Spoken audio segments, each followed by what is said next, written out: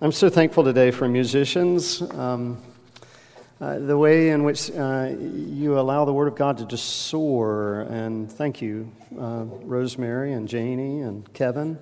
Thankful today for our students who over these next couple weeks are going to be preparing to return to school, for teachers and school administrators, college officials, everybody who's sort of gearing up for their return. And so we give thanks for them and look forward to the many different opportunities that are going to be before you and before all of our students. Give thanks to God for Kirsten and Kendall and for the decision you've made to be baptized today.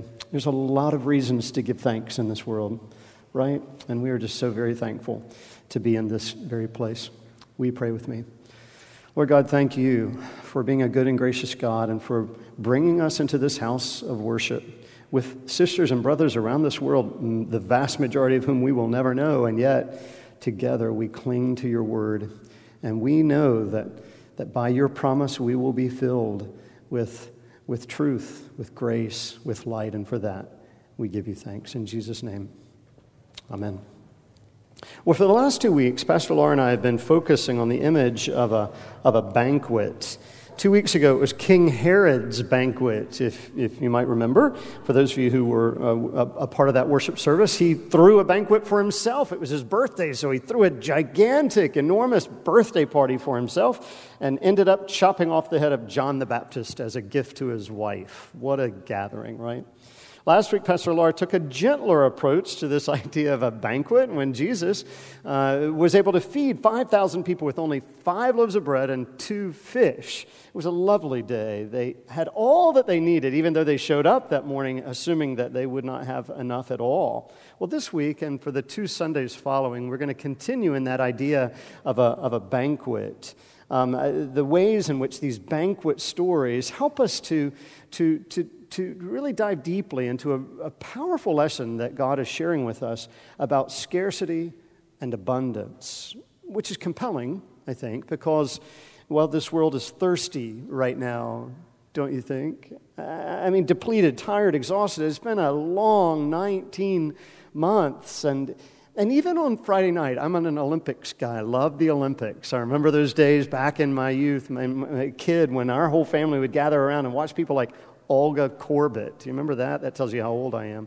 And Nadia Comaneci and Mark Spitz and Flojo and Carl Lewis, just all those names that became part of our family narrative, it seems. And now we're eager to watch again these next several days or couple of weeks on the Olympics. But even on Friday night at the opening ceremonies, when we were ready to watch that once every 4 years gathering of the world's greatest athletes and cheering crowds, imagining at least for a moment that, yeah, maybe peace is possible in this world. Even then on Friday night, the Olympic Stadium seats 63,000 people, but was empty because of COVID, because of the pandemic. It was sort of depressing and discouraging at one level. It was as if the world was saying in one voice, we're tired. So what might Scripture have to say in times like these? Well, Kevin, I'm glad you asked. Thank you, because I'd like to share with you, because that's what these banquet stories are so helpful. So open with me today, if you will, to your first reading, and I did not bring a Bible with me right up here, so I'm hoping, yes, there is one right here. This first reading is from 2 Kings chapter 4. It's a passage I've never preached on or taught about, and it's been a lovely passage, a very interesting passage that I'd invite you to dive a little bit more deeply into with me today. We're going to begin at verse 38. It's a story about the prophet Elisha, not Elijah, that was his predecessor, that was his mentor, but Elisha, whose call was to speak of the word of God to the people of Israel, the people in his community. That's what prophets do, right? Normally, you don't always like what prophets have to say. They say things that sort of jar you, that interrupt you, that maybe force you to think in entirely different ways if you're willing to listen. But that was the call of the prophet. Elijah, Elisha, Jeremiah, Isaiah, they were all at one point sort of run out of town because of what they had to say. That happens with modern-day prophets too, like Martin Luther King or Dietrich Bonhoeffer, Abraham Heschel. I mean, so many folks who essentially, in their own sort of way, in their own prophet making or call, were run out of town. Well, Elisha was a prophet whose whose call was to speak to the people of the northern kingdom of Israel. And the very first verse that we encounter today, verse 38, gives us a ton of context. So let's take a look at it, if we will. Elisha returned to Gilgal, which is that region in that northern kingdom of Israel, and there was a famine in the land, famine in the region. Now, that's not a surprise because throughout Elisha's ministry, there was a great famine in the land, a drought, crops that would die on the vine, hunger everywhere. It was a rather depressing time, to be quite honest. And so most of the stories in this part of 2 Kings and the career of Elisha, so many of those stories deal with the famine in the land, people who were hungry, people were thirsty, there was great scarcity. And so in this story, people are following Elisha around and they're asking, where is God in the midst of all of this scarcity? Where is God in all of this? Have you ever asked that question? Of course you have. We all have. So now skip to verse 42. Then we get to sort of figure out exactly what's happening. A man came from Baal Shalisha. He's bringing Elisha something. He's bringing him 20 loaves of barley and some heads of new grain. Now, I want you to focus in on that word, Baal Shalisha. I sure hope I'm pronouncing that correctly. Is that right, Mitch? God bless you. I was a little nervous about that, but yes. So focus in on that word, Baal Shalisha, and say it with me. Baal Shalisha. It's very important. Shalisha is only mentioned one other time in the Bible when it was just Shalisha. And it was widely known to be that part of Israel that produced the first harvests. Because of its unique climate, produce and grain ripen quicker in Shalisha. Now, why does that matter? Well, in those days, for the most part, no matter what religion you were part of, certainly the people of Israel, but other religions too, they had this common practice to bring to the house of worship the first fruits of your harvest as an offering to your God. And so what's interesting in Shalisha is because their fruits, their harvest, their produce, grain ripened quicker than anybody else's, they were always the first to show up with their thank offering, sort of like Bill Safrit, always the first one here. He's not here today because he's at the beach, and I hope he's listening to us. But you mark this. You try to show up next week before Bill Schaefer. You won't do it. I don't know if he spends the night on Saturday night or what, but he's always the first one here. Shalisha. But you may have noticed that the town's name has changed from Shalisha to Baal Shalisha, which is a clue that the town has now become wrapped up in this worship of Baal. Now, it's a weird word, isn't it? B-A-A-L, and yet that's how you would say Baal. It's a god that was part of this sort of Baal religion. It was a group of, the Canaanites for the most part were Baalists, and they would worship Baal, which was among 200 different gods in that religion, of which Baal was the most significant. And here's the deal. People who practiced that religion had to appease their gods, including Baal, all the time, mainly through sacrifice. Now, the gift of grain sacrifice, that's one thing, but oftentimes the sacrifice also had to include something of greater sacrifice. Sometimes that sacrifice was of a person, even of your first child, if you can imagine that. And if they didn't, they worried that the gods would retaliate, and so they always lived in fear. It was a brutal religion. And obviously very different than the one practiced by the people of Israel. So, when the story tells us that a man from Baal Shalisha shows up, well, you can rest assured that the people of Israel that day, those who were there with Elisha that day, you can rest assured that they had already judged him. I mean, here was a pagan. They didn't know anything about him, really, except that that's where he came from. They looked at him. They could tell that he wasn't one of them. And so they judged him. They placed all kinds of layers of judgment upon him. He's a pagan. He's an outsider. He's a child killer. He's a foreigner. You know how that happens. They didn't give him a chance. He was labeled. He was judged, maybe pitied, maybe scoffed at, certainly spit upon, ignored, whatever. As it turns out, every society since the beginning of time has had a history, has had a story of deep prejudice towards the other.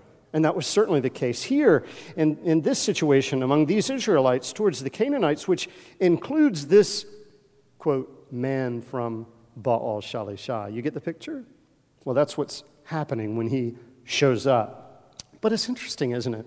Because if you notice, this man, this hated man, he comes up bearing gifts, oddly enough. I mean, come on, what does he have to offer? He's a nobody, right? So why is he showing up with stuff? I mean, he doesn't have anything to give, and yet he does, because this man who has nothing to give, this hated man, he shows up with 20 loaves of bread and some corn, and he gives it to Elisha during a time, don't forget, of a famine in the land. And Elisha, through the power of God, turned that gift into a meal, turned it into a banquet for 100 people. Here's the point. This man gave when nobody thought they had anything to give. And so what can we learn? Well, several things, of course, but I'd like to pull out a few. One is this: everybody has something to give. Don't be fooled. Don't be mistaken. That's you, that's me, that's your neighbor. That's everyone has something to give. And that something, no matter what it is, when given with love and faithfulness and thanksgiving, God can turn that meager something into something of great abundance for the sake of the world. Second, please, friends, don't be surprised by what the outsider can teach us. It's happened throughout history and in every society. When the person who you never imagined would be someone who we can learn from, who might have an element of truth or a light within them, within their voice, within their prophetic proclamation, or simply within their story, who knows that it's interesting how that outsider is the one who becomes the strongest prophet for the community. Even in our own history, Susan B. Anthony, Frederick Douglass, by all means, nobody wanted to listen to them, but they were two of the most significant prophets of the 19th century in American history. But even that was true of Abraham Lincoln. I mean, he was ridiculed by the political elite, especially in the early days of his life. What newspapers across the country, especially when he decided to run for public office, they called him, quote, a poor, moderate lawyer from the hollers of Kentucky. What does he have to offer? The same was true of this man from Baal Shalisha. When he shows up, they laugh. What has he got? Listen. The wise one is the one who dares to listen by setting aside pride and assumptions in order to listen. We would be wise to do the same. Finally, something else we can learn. Did you notice that everyone that day, everyone, including Elisha himself, everybody who showed up that day, they were thirsty? Physically, sure, absolutely. There was a famine in the land, a drought in the land. They were thirsty. But they were thirsty emotionally and spiritually as well. You know they were. I mean, it's been a long famine, and it didn't appear that there was an end in sight. The result, the people who showed up surrounding Elisha that day, waiting to hear from him, they were loaded with hopelessness, sleeplessness, loneliness, resentment, irritability, insecurity, symptoms of a deep dryness within. They were thirsty. Which begs a question: what will quench the thirst of those who show up thirsty? In the time of Elisha or even now, what will quench that thirst? Giving them food or water? Sure, for a time, but only for a time. Only for a momentary, only for a small amount of time will their thirst be satisfied. But it's so much more than that, right? I mean, you know, don't you, that you can stand deep and chest deep in the Yadkin River and still die of thirst, right? I mean, because why? Until you scoop and until you swallow, the water does your system absolutely no good. That's why Jesus said to the woman of Samaria, remember this story? The Samaritan woman who showed up at the well in the heat of the day. She was thirsty and she needed some water, and so she shows up at this well, and Jesus says, sure, you can get some water in that well, but do you want to satisfy your real thirst? Then come to me, for I am the water of life, Jesus says. So drink of that water. Come to that banquet. Be filled with that nourishment. Be centered in that message, especially if today you came thirsty or depleted or tired, because God wants to fill you with a promise.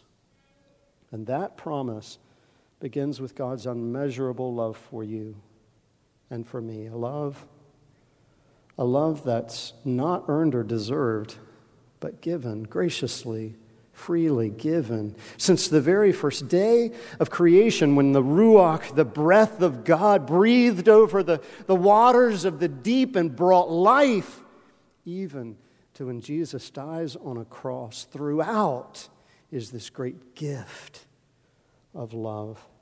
St. Paul says this, I pray. Gretchen read it so beautifully a moment ago. I pray, St. Paul wrote to these Ephesians, but also to you. I pray that you, being rooted in that love, that you may grasp how wide and long and high and deep is the love of Christ, a love that will surpass all of your knowledge and all of your understanding, a love that is able to do immeasurably more than you will ever be able to ask or imagine. How? Why? Through the power of God, through God's power that works within you.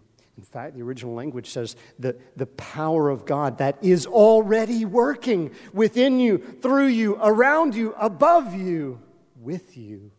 The power of God's love. Why? For the sake of this generation and for all generations to come, forever and ever. Amen. Listen, today and every time you come to worship, every time you dare to open pages of Scripture, every time you sing the songs of Zion, what you are invited to do is to drink from that jug of water. If you're thirsty, drink from that jug of water. That will give you life. Amen.